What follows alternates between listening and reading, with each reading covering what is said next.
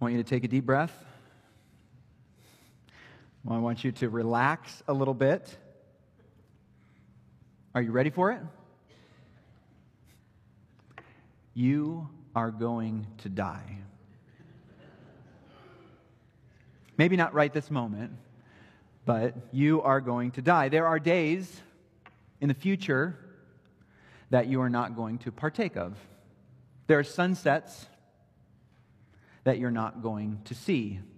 There are developments, tech developments, there are great feats, there are discoveries ahead of us in the future that you will not, I will not participate in. We will not witness, we will not be a part of them. And why is that?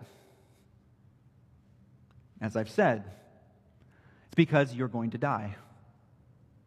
You are terminal.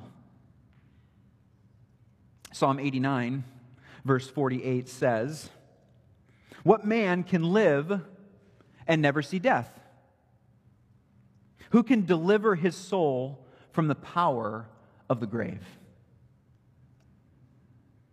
Now, I suspect you didn't come to church this morning wanting to face your mortality head on.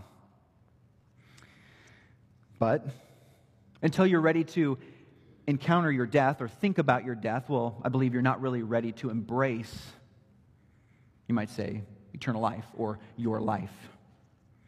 In generations past, people thought much more about death, and before certain developments in medicine and sanitation, they had good reason to think more about death. Plague and famine, even war around them, brought them much closer to death than we are.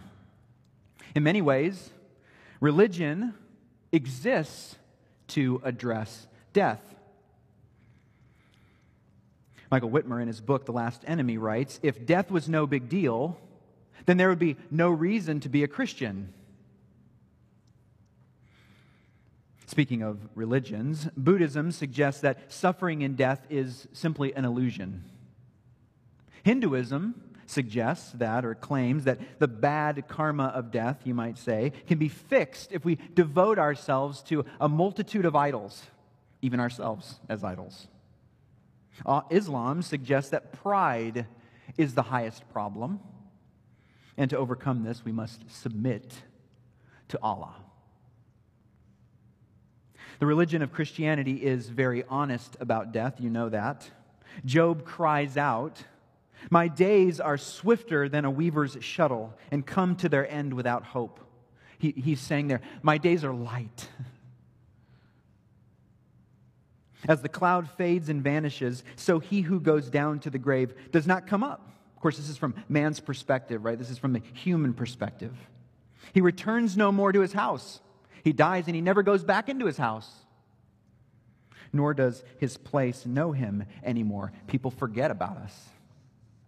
Job's lamenting, crying out about that. Solomon, too. "I said in my heart with regard to the children of man that God is testing them, that they may see that they themselves are but beasts." Solomon is lamenting that he doesn't see any difference between man and animals. For what happens to the children of man and what happens to the beast is the same. As one dies, so dies the other. They all have the same breath. And man has no advantage over the beast, he says. All is vanity. Of course, this is from Ecclesiastes, chapter 3, verses 18 through 21. Solomon says, all go to one place. All are from dust, and to dust all return. Who knows whether the spirit of man goes upward and the spirit of the beast goes down into the earth? Who can answer those questions? The psalmist? The cries, you might say, of these lamentations kind of reach a crescendo, in Psalm 88, verses 9 and 10. "My eye grows dim through sorrow. Every day I call upon you, O Lord. I spread out my hands to you." And then the question, he asks, "Do you work wonders for the dead?" This is the greatest question of all history. Do the departed, he asks, do the departed rise up to praise you? This is really You might say, the resounding cry of the Old Testament. This is the giant question mark that the Old Testament leaves us with. What's going to happen? Will you rescue us, Lord? Will the departed rise up to praise you? How do we overcome death?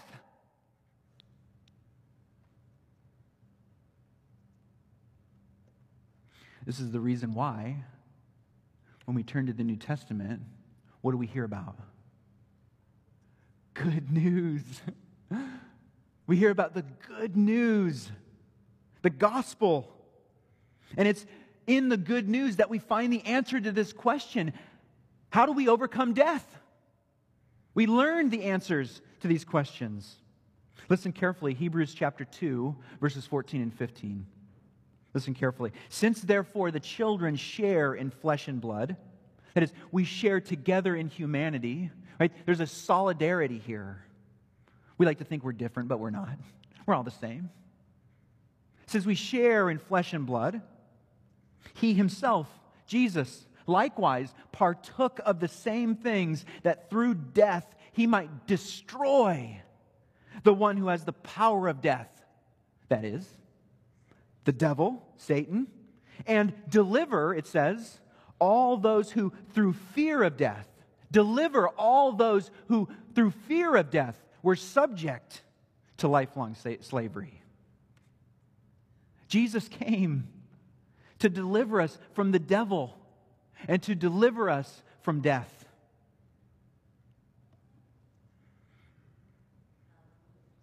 Hallelujah. Thank you, Sue. It's likely the case that if you think sin and death are nothing to worry about, if you think they're not worth considering, well, you probably won't think much about the one who came to destroy sin and death. The better we grasp the problem, you might say, the better we might grasp the solution. And so it's good for us to think about death. I suppose then this message is specifically designed for those who are ready to face their mortality head on. That's what this message is for. I wouldn't go so far as to say, although I'm going to say it, if you're not ready to do that, then you can leave. Because this message is for those people. The message is designed for those who are ready to face the facts head on. As I said, you're going to die. That's the truth. But thankfully, as soon as we come to that place, as soon as we accept that, look it in the face, well, our Lord is there to carry us. He's there to help us. He meets us as soon as we look it in the face, that is death.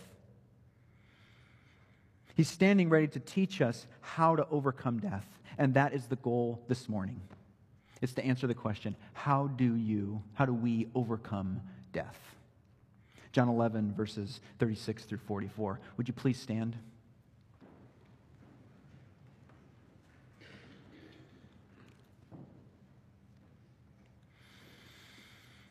John 11, verse 36.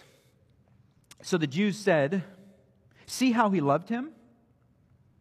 But some of them said, "Could not he who opened the eyes of the blind man also have kept this man from dying?" Then Jesus, deeply moved again, came to the tomb. It was a cave, and a stone lay against it. Jesus said, "Take away the stone."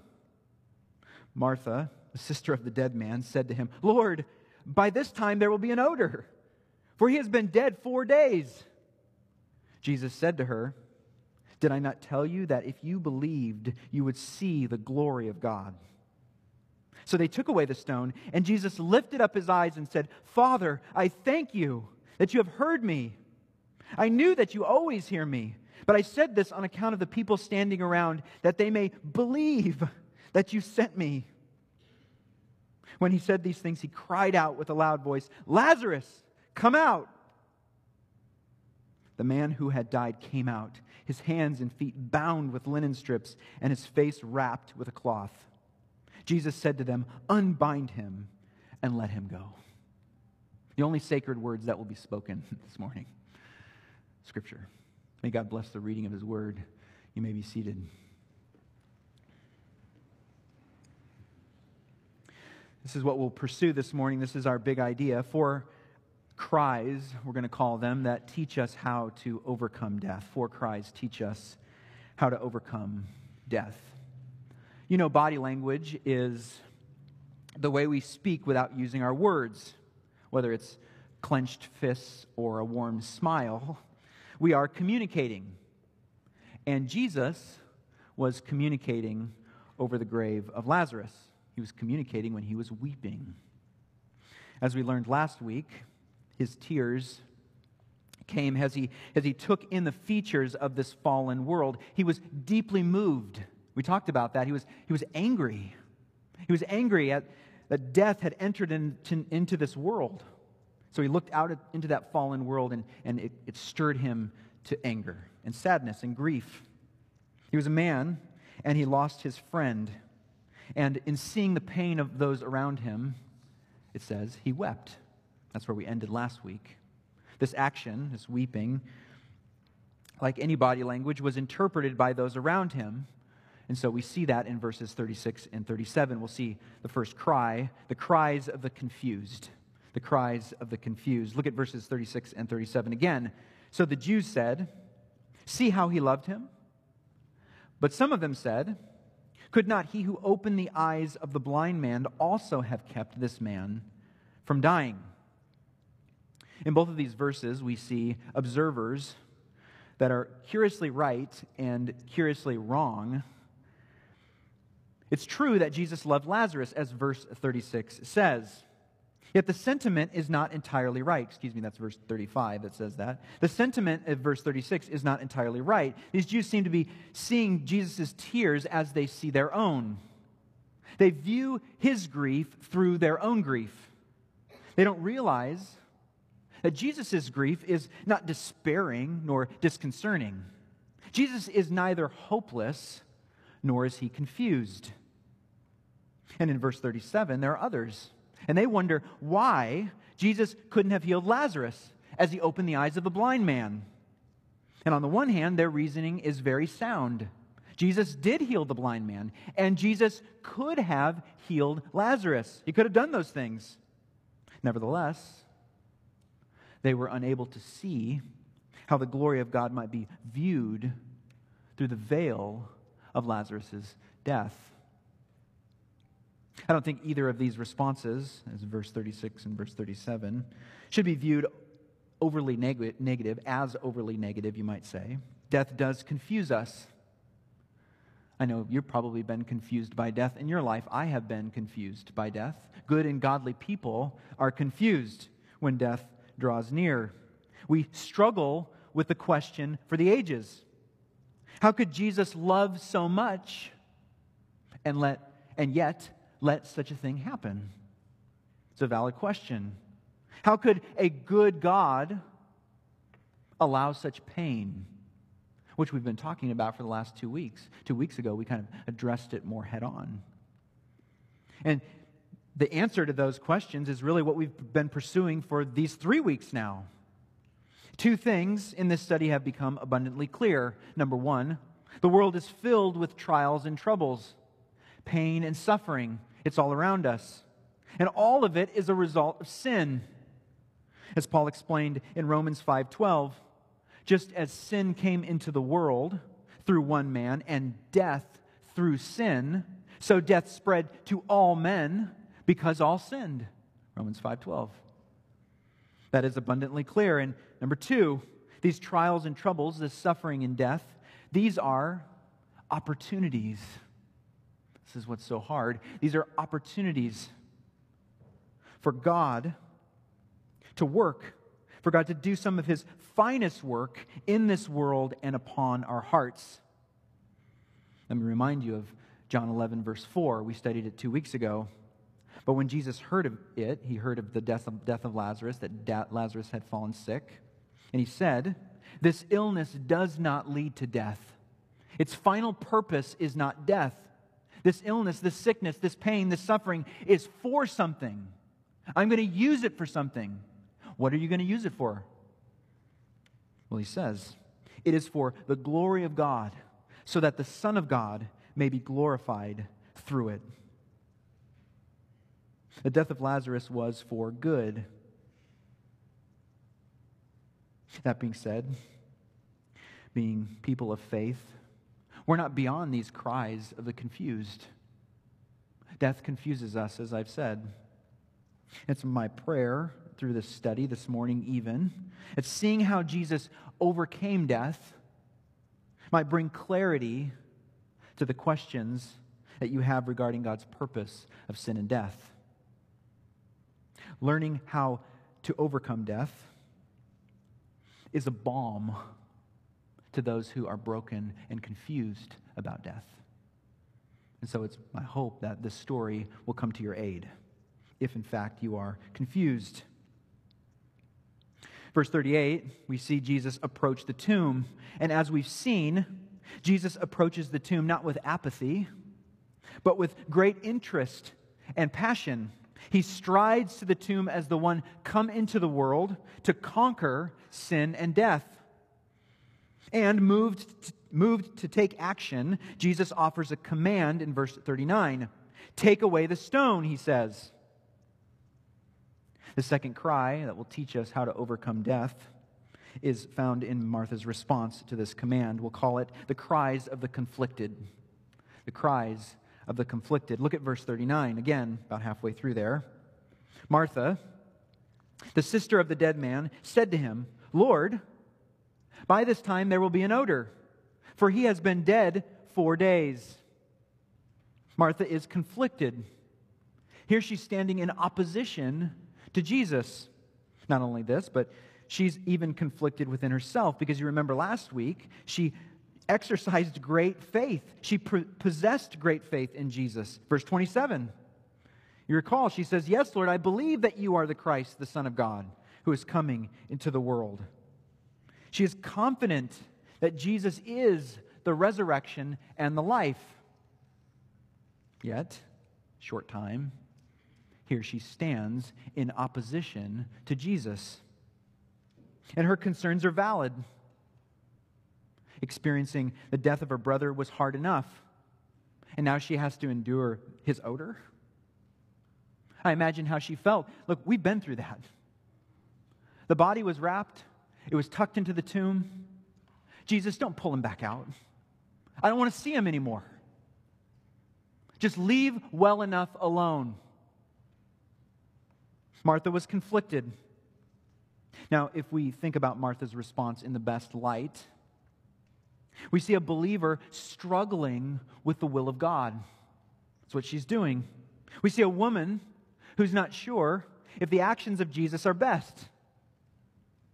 She's clutching to Jesus' arm, gripping him, begging him to relent from his plan. Don't do it. Don't remove that stone. Let's move on. Leave the body undisturbed. I don't doubt Martha had a strong faith. I think this passage overall demonstrates that she did have a strong faith. Yet, I believe this is evidence that her faith broke down under trial, as our faith does too often. J.C. Ryle said, "How easy is it to talk of faith in the days of health and prosperity, and how hard to practice it in the days of darkness, when neither sun, moon, nor stars appear." We're on cloud 9 one moment. The little struggle comes into our life, and we lose everything. We're full, and then we're empty. All too often. So it is with Martha. Calvin said, the root of Martha's problem was not that she measured, quote, the infinite and incomprehensible power of God by the perception of the flesh. That's what she did. She measured God by her own understanding of what's possible, what's likely. And so certainly he was still dead and he's going to stink. Don't open the tomb. Being concerned with the decay of her brother, she infers that no remedy can be found.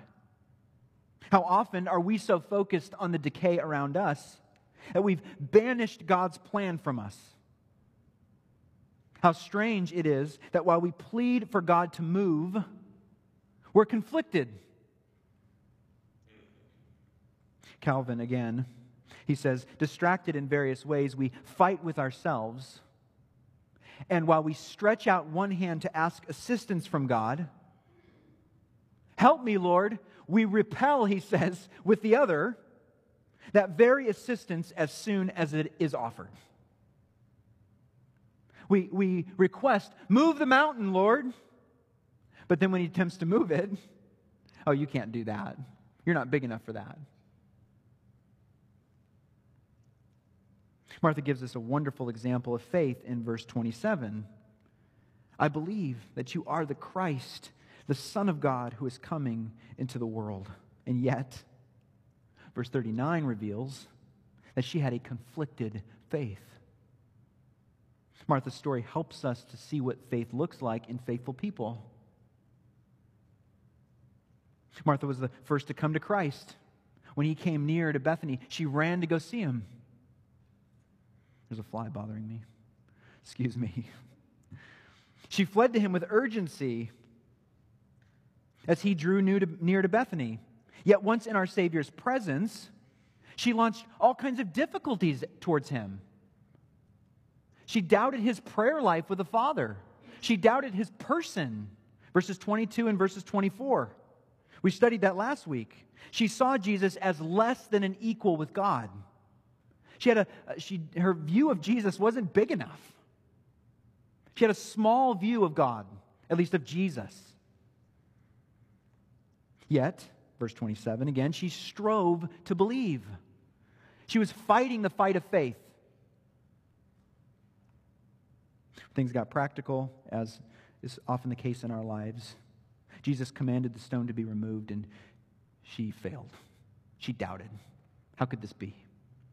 She failed to ascribe to God a power her senses could not comprehend.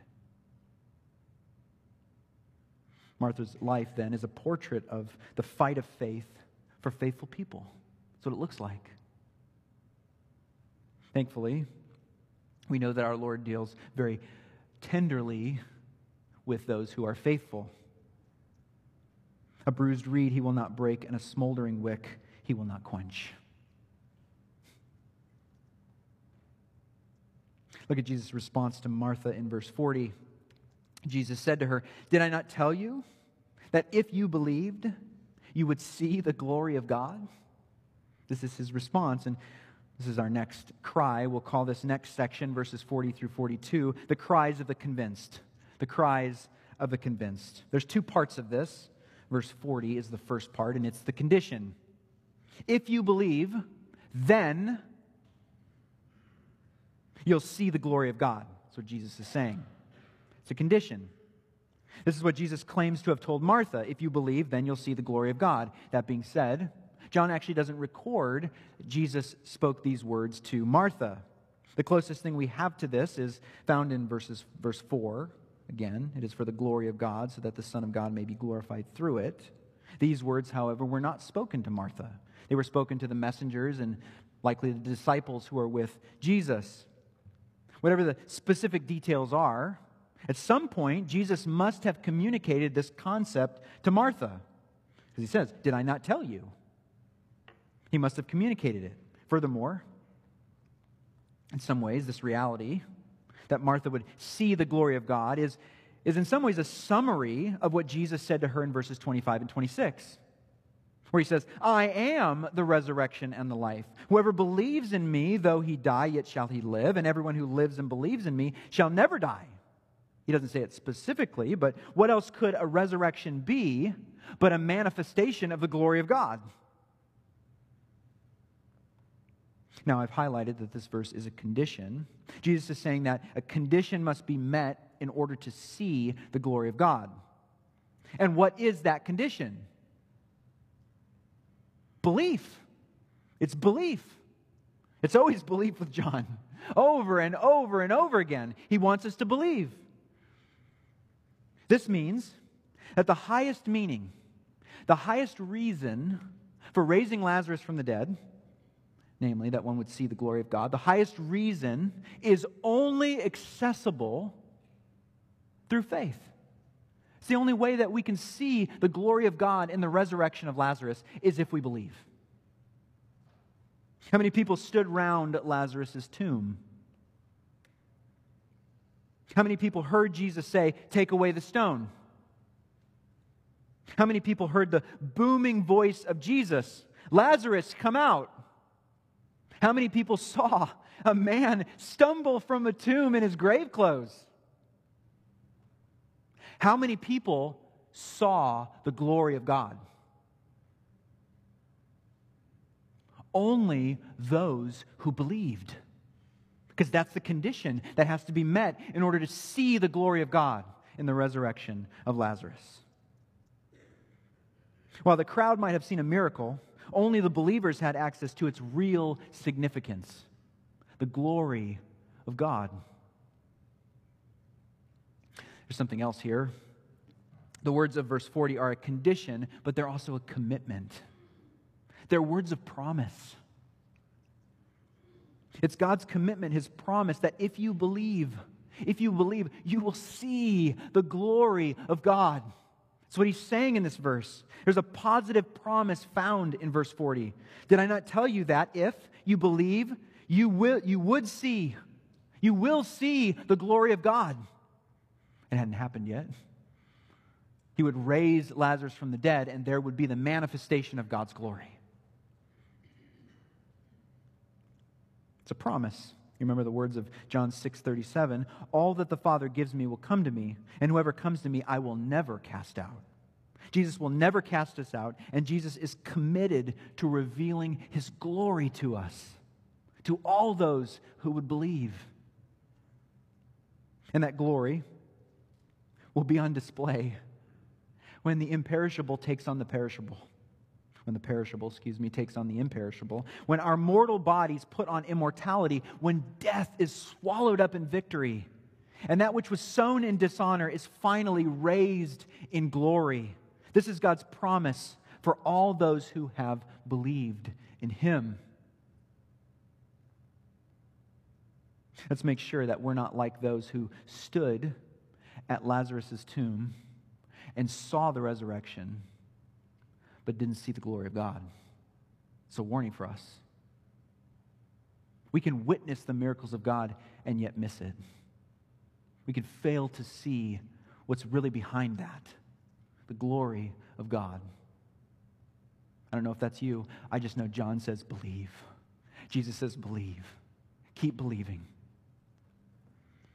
Scripture's clear, at the name of Jesus, every knee shall bow in heaven and on earth and under earth, and every tongue will confess that Jesus Christ is Lord, to the glory of God the Father. Every knee will bow and every tongue will confess. The question is, from what perspective will you experience that glory? Will you see that glory and rejoice because you believed? Or will you declare that God is glorious with broken knees? Because every tongue will confess and every knee will bow to Him. And so don't be like those who saw the resurrection of Lazarus and yet missed the glory of God. Believe on Him. And so when we see the resurrection, we see the manifestation of God's glory in all its beauty. I don't have a better word.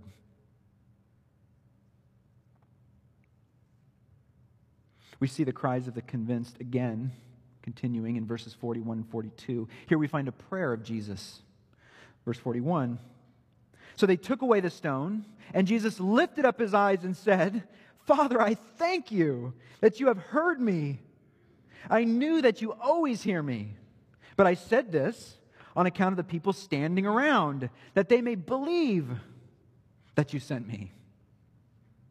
Jesus' words. This is a prayer from Jesus. This is really a prayer of thanksgiving. I thank You, Lord, is what Jesus is doing, that You have heard me. Must be the case then that Jesus had already prayed that Lazarus would be raised from the dead. He already prayed for the resurrection of Lazarus, having received an answer from the Father, which we're not privy to, but this is what He says. He thanks Him publicly for having heard his prayer, for having always heard his prayer. It must be the case. Jesus had already prayed. The Father already answered him his prayer, and so he thanks him publicly. And Jesus expresses great confidence in the Father's will. It's going to happen. And again, we see John stressing, as he always does, the equality between Jesus and the Father, even here in this prayer that we're given. Jesus says, I knew that you always hear me. There's an unceasing dialogue between the Father and the Son. Jesus truly was one who prayed without ceasing, as Paul exhorted us to do. And this prayer of thanksgiving reveals that Jesus could do nothing of himself. Recall John 5:19. Truly, truly, I say to you, the Son can do nothing of his own accord, but only what he sees the Father doing. For whatever the Father does, that the Son does likewise. Therefore, the Son is completely dependent on the Father. He's wholly leaning on his Father's word. Now think with me about this for a minute. One of the secrets to an inward contentment, an inward comfort and contentment, is a clear understanding of Christ's person, who Jesus is, the knowledge of God. Paul demonstrates this inward comfort and contentment when he said, 2 Timothy 1:12, I know, he says, whom I have believed, and I am convinced that he is able to guard until that day what has been entrusted to me. Do we know? Are we convinced in whom we have believed, as Paul was? Here's a profound otherworldly truth. The knowledge of God brings us inward comfort. Listen to Paul's prayer in Ephesians 1, verses 16 through 19. I do not cease to give thanks for you, he's writing to the Ephesians, remembering you in my prayers, that the God of our Lord Jesus Christ, the Father of glory, may give you the spirit of wisdom and of revelation in the knowledge, he says, in the knowledge of him. The more we know about God, the more we're able to experience those rich benefits of the Christian life. Wisdom, discernment, comfort. Listen to what he goes on to say. We have the knowledge of him, having the eyes of our hearts enlightened, that you may know what is the hope to which he has called you, what are the riches of his glorious inheritance in the saints, and what is the immeasurable greatness of his power towards us who believe, according to the working of his great might. All of that is ours. We put our hands around it. We experience it, and it brings us comfort and contentment. If we know God, as we study who he is. The Puritan Stephen Charnock wrote extensively on the knowledge of God, way extensively. A lot of words on the knowledge of God. He wrote, the knowledge of God is not only a knowledge of God and Christ in the theory. It's just not a theoretical exercise, the knowledge of God. But he says, but such knowledge is saving. It's a saving knowledge. That's because saving faith, friends, in my words, saving faith is sanctifying faith. They're one and the same. Listen to Jesus' prayer in John 17:3. And this is eternal life, that they, what? Know you. That they know you, the only true God, and Jesus Christ, whom you have sent. Calvin said of this verse, the final goal of the blessed life rests in the knowledge of God. That's our goal, to know God, to take him in, all that he is. Quote from Augustine, similarly, the final felicity of man consists only in the contemplation of God. I know it seems so abstract to us. What are we going to do in heaven? We're going to think about God. That's how beautiful God is. You think it's amazing to take in a great painting? I love paintings. You think it's amazing to take in a great sunset? To spend time with your family? All that's great. But it compares nothing to taking in who God is, to just mulling him over in our minds. Because He's the most beautiful, the most perfect thing that ever was and that ever would be. And the means that God uses in your life to transform you into His image, part of that is that you exercise that now. That you think about who He is. That you train your mind. You put who He is in your mind, and it works something out in your life. It changes you. Think about it this way. Imagine the knowledge of God in a stream. I know, I don't mean to damper who God is in any way, but imagine all that God is in a stream. All of His attributes, all of His actions, all of His character, everything that makes up who God is in a stream. And you're standing in this stream and you have a dirty t-shirt, some article of clothing that's dirty, and you're standing in the knowledge of God. And as you plunge that shirt into the river, and you twist it, and you wring it, the waste is coming out while all the parts of God, the knowledge of God, are coming into that article of clothing. That's what it's like. That's what we're doing in the Christian life, is we're wringing ourselves out. We're removing all of that filth as God's purity, God's character, God's actions come into our life. It's in the same way that it changes that cloth, it changes you and me. And so we can't overlook, we can't sidestep the revelation of who God is in the Scriptures for seemingly practical matters. Because the contemplation of God is, you might say, the most practical thing. Although it doesn't feel like it. But it truly is. It forms us and it shapes us and it changes us. And it will change us today. I believe that to be true. We ought not to dwell on little truths that we'll grow out of, but big truths about God that we'll grow into. So that is our goal, always. So Jesus stands publicly before a crowd and He declares, "Father, I thank You that You have heard me. I knew that You always hear me," He says, "but I said this publicly about You hearing me. I said that. I mentioned publicly that You always hear me on account of these people that are gathered here. And why? Why did I want these people to hear and to grow in their understanding of who we are? That they might believe that You sent me." Again, John wants us to see the amazing complexity of all that God is in His relationship with the Son and the Father, and He wants us to believe. Believe on the Lord Jesus Christ. Look back at verses 14 and 15. Jesus told them plainly, Lazarus has died, and for your sake, He says, I am glad, I take joy that I was not there, so that you may believe, He says. Jesus had joy that He wasn't there. Why? So that they might believe. Yet they had already believed. Let me put this together for you. Try to pull this together. Jesus wants us to see the resurrection of Lazarus as an answer to His prayer. That's an integral part of what's happening here. He wants us to see this as an answer to His prayer. And through prayer, He wants us to see that He's in perfect communion with the Father. He's convincing us again that Jesus and the Father are one, that they're equal.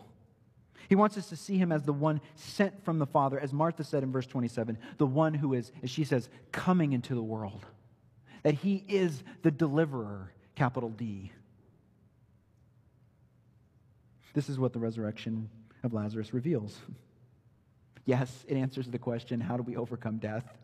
We are in here, but even more important than us, God is here.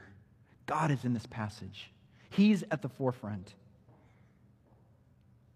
We cannot acknowledge what this does in our lives before we acknowledge what it says about who He is. That Jesus is the Christ, the Son of God. He is the true light, which gives light to everyone. All things were made through Him, and without Him was not anything made that was made. In Him was life, and the life was the light of men. In this way, you might say that this miracle is very Christocentric. It's really about who Jesus is first. It is for the glory of God, so that the Son of God may be glorified through it, as Jesus says. And it's the hope of Christ that those who haven't believed might believe. They might believe and they might see such glory, that they might cry out with conviction, change their heart in the moment, and believe, and then see the Lord Jesus Christ. And that those who have believed, those disciples who already believed, Martha, that she would grow in her faith, that her faith would be stretched, and she would be strengthened in her belief as a result of this miracle. And all of this brings us to our fourth cry that will teach us how to overcome death, the cries of the converted. The cries of the converted. Look at verses 43 and 44. When he had said these things, he cried out with a loud voice, "Lazarus, come out!" The man who had died came out, his hands and his feet bound with linen strips, and his face wrapped with a cloth. Jesus said to them, "Unbind him and let him go."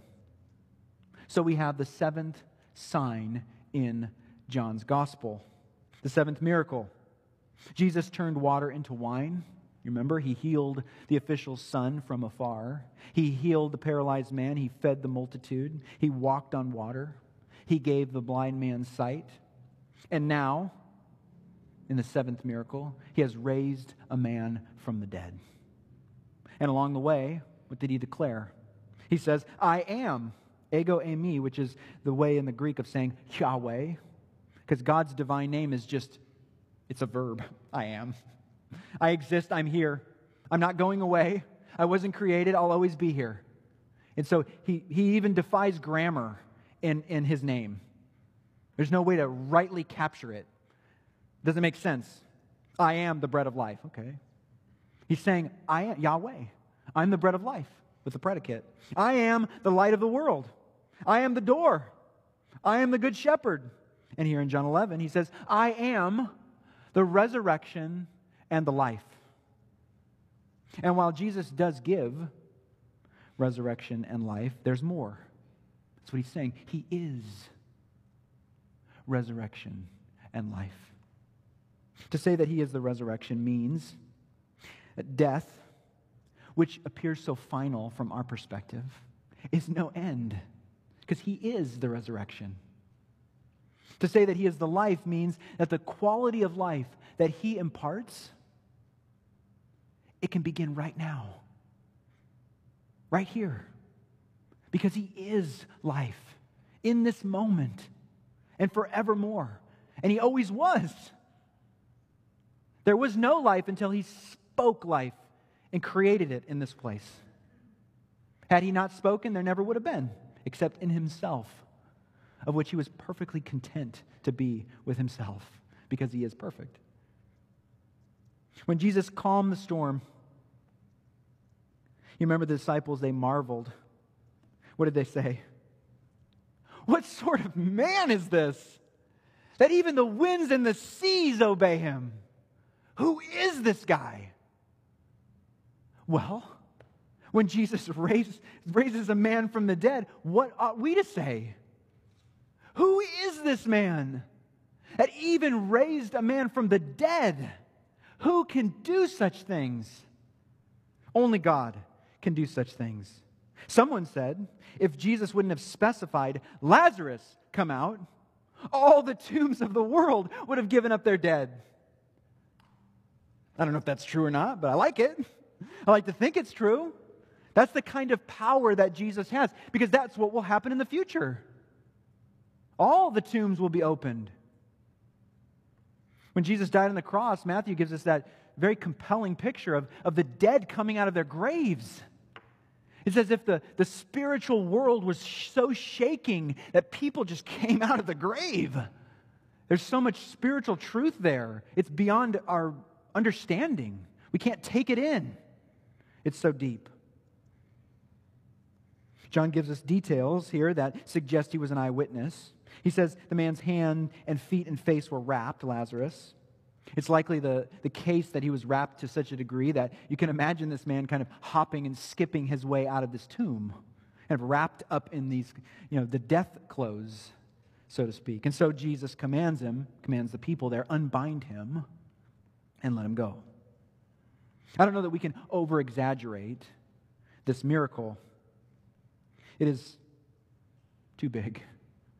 There's a reason why, history has given us many faith healers and people that have made people walk. They've healed various illnesses. You hear about these things in the world, but nobody raises people from the dead. And if they do, where's the proof? It's the biggest miracle.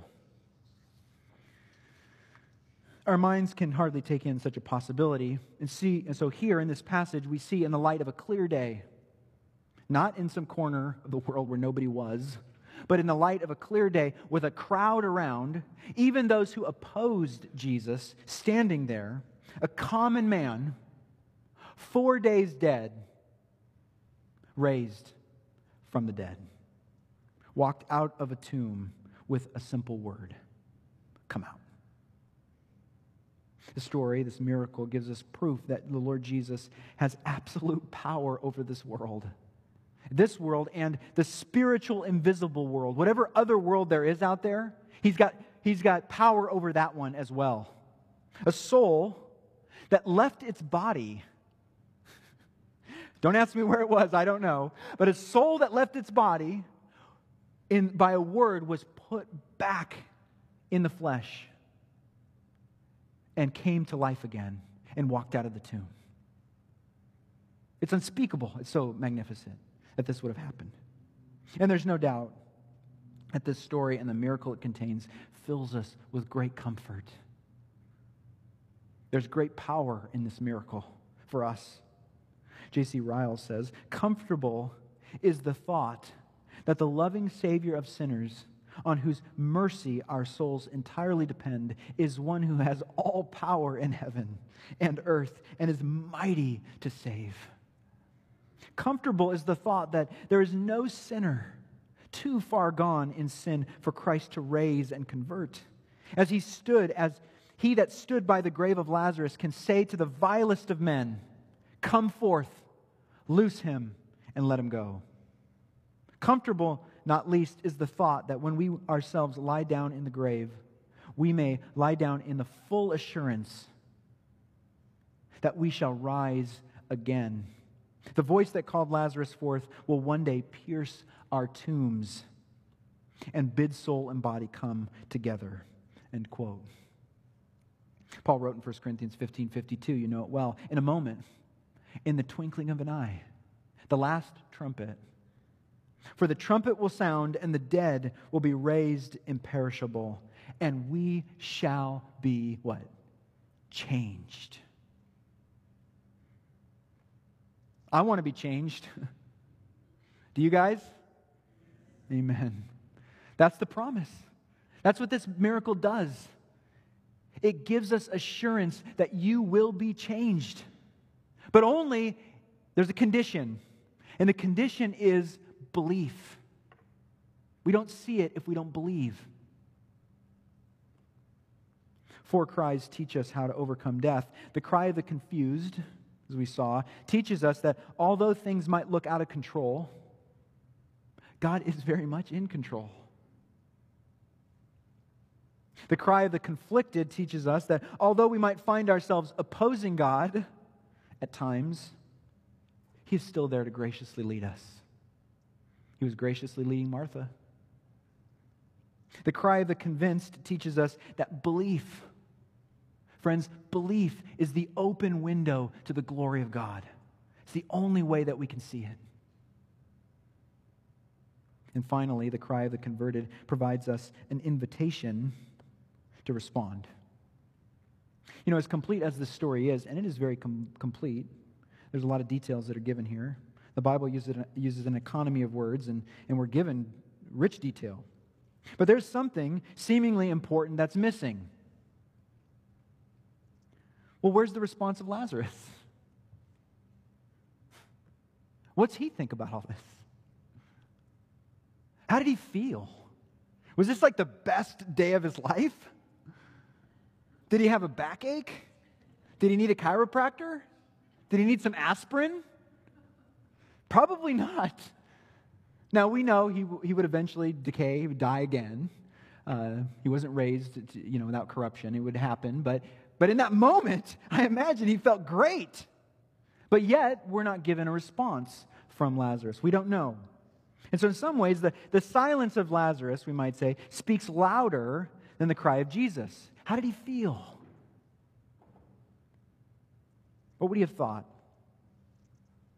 That bright light piercing his eyes, escaping death. I'm going to leverage the silence of Lazarus and ask you, how would you respond? There's no doubt that this miracle gives us great assurance of a future physical resurrection. If Jesus can raise Lazarus from the dead, well, then he can raise our mortal bodies from the dead. But there's more to the resurrection of Lazarus. Jesus is the resurrection and the life now. Remember, all of this is really predicated on what he told Martha earlier, that he is the resurrection and the life now. And so the resurrection and life that he offers is available this very moment for all those who would believe in him. It seems to be the bigger point, at least for us right now. The resurrection of Lazarus is a story designed to encourage us in many ways. The story gives us the strength to face our own mortality, even the mortality of our friends, our loved ones, our families. It gives us what we need to face those things with strength and dignity. Yet, the resurrection of Lazarus speaks of a new life. A new life that we have access to this very moment. There's power in the name of Jesus. Everything in this world is trying to tell you there's not. Even your flesh is telling you to give up. And so we're fighting back. In every moment, we're saying, Jesus has power. He is bigger than this struggle. He is bigger than this problem. And when I don't have answers, when the people around me that I love die, God, it's for your glory. You're working something out in this, as hard as that is. All that is being taught to us in this story. The voice of Jesus will not only wake those who are physically dead, but the voice of Jesus can, as you know if you believe, it can wake those who are spiritually dead. But God, being rich in mercy, because of the great love with which he loved us, even when we were dead in our trespasses, what did he do? He made us alive together with Christ. By grace you have been saved, and raised us up with him and seated us with him in the heavenly places. That's one of those theologians call realized eschatology, this fancy kind of word. Paul's speaking as if it's already done. We're seated in the heavenly places. No, I'm not. Yes, you are. That's how assured it is. That's how assured he is of the resurrection. It's as good as done. I'm going to use the past tense. You're seated in the heavenly places. You've been raised from the dead. If you believe in him. So Paul is saying. Why? So that in the coming ages he might show the immeasurable riches of his grace and kindness towards us in Christ Jesus. For by grace you have been saved through faith, and this is not your own doing, it is the gift of God. It is God's gift to all those who would believe in him. So how do you overcome death? How can you be made alive with Christ? How can we be raised up with him? How can we come forth from the tomb as Lazarus did? It's the same word. We sang it over and over again. Believe. Keep believing. And so John doesn't give us the response from Lazarus, I believe. He leaves it up to us. It's for us to respond. We get to respond. And so, how would you respond? Maybe I should say, how have you responded? Or maybe, how will you respond? I'm going to invite Joel and the musicians up, and I'm going to do something a little different here this morning. I'm going to ask you to stand, and I'm going to read a response from Scripture. And together, we're going to respond. And it's Psalm 103. And so we're going to respond with Psalm 103, and then we're going to let Joel and the musicians lead us in song, and we're going to sing together. Psalm 103, you're more than welcome to open up in your Bible and hear the response of David. Psalm 103, bless the Lord, O my soul, and all that is within me, bless his holy name. Bless the Lord, O my soul, and forget not all his benefits, who forgives all your iniquities, who heals all your diseases. He says, who redeems your life from the pit, who crowns you with steadfast love and mercy, who satisfies you with good, so that your youth is renewed like the eagles. The Lord works righteousness and justice for all who are oppressed. He made known his ways to Moses, his acts to the people of Israel. The Lord is merciful and gracious. He is slow to anger and abounding in steadfast love. He will not always chide, nor will he keep his anger forever. He does not deal with us according to our sins, nor repay us according to our iniquities. For as high as the heavens are above the earth, so great is his steadfast love toward those who fear him. As far as the east is from the west, so far does he remove our transgressions from us. As a father shows compassion to his children, so the Lord shows compassion to those who fear him. For he knows our frame. He remembers that we are dust. As for man, his days are like grass. He flourishes like a flower in the field, for the wind passes over him, and it is gone, and its place knows it no more. But the steadfast love of the Lord is from everlasting to everlasting on those who fear him, and his righteousness to children's children, to those who keep his covenant and remember to do his commandments. Yahweh has established his throne in the heavens, and his kingdom rules over all. Bless the Lord, O you, his angels, you mighty ones who do his word, obeying the voice of his word. Bless the Lord, all his hosts, his ministers. It's you. Bless the Lord, his ministers, who do his will. Bless the Lord, all his works in all places of his dominion. Bless the Lord, O my soul. I hope you can say these words. Joel.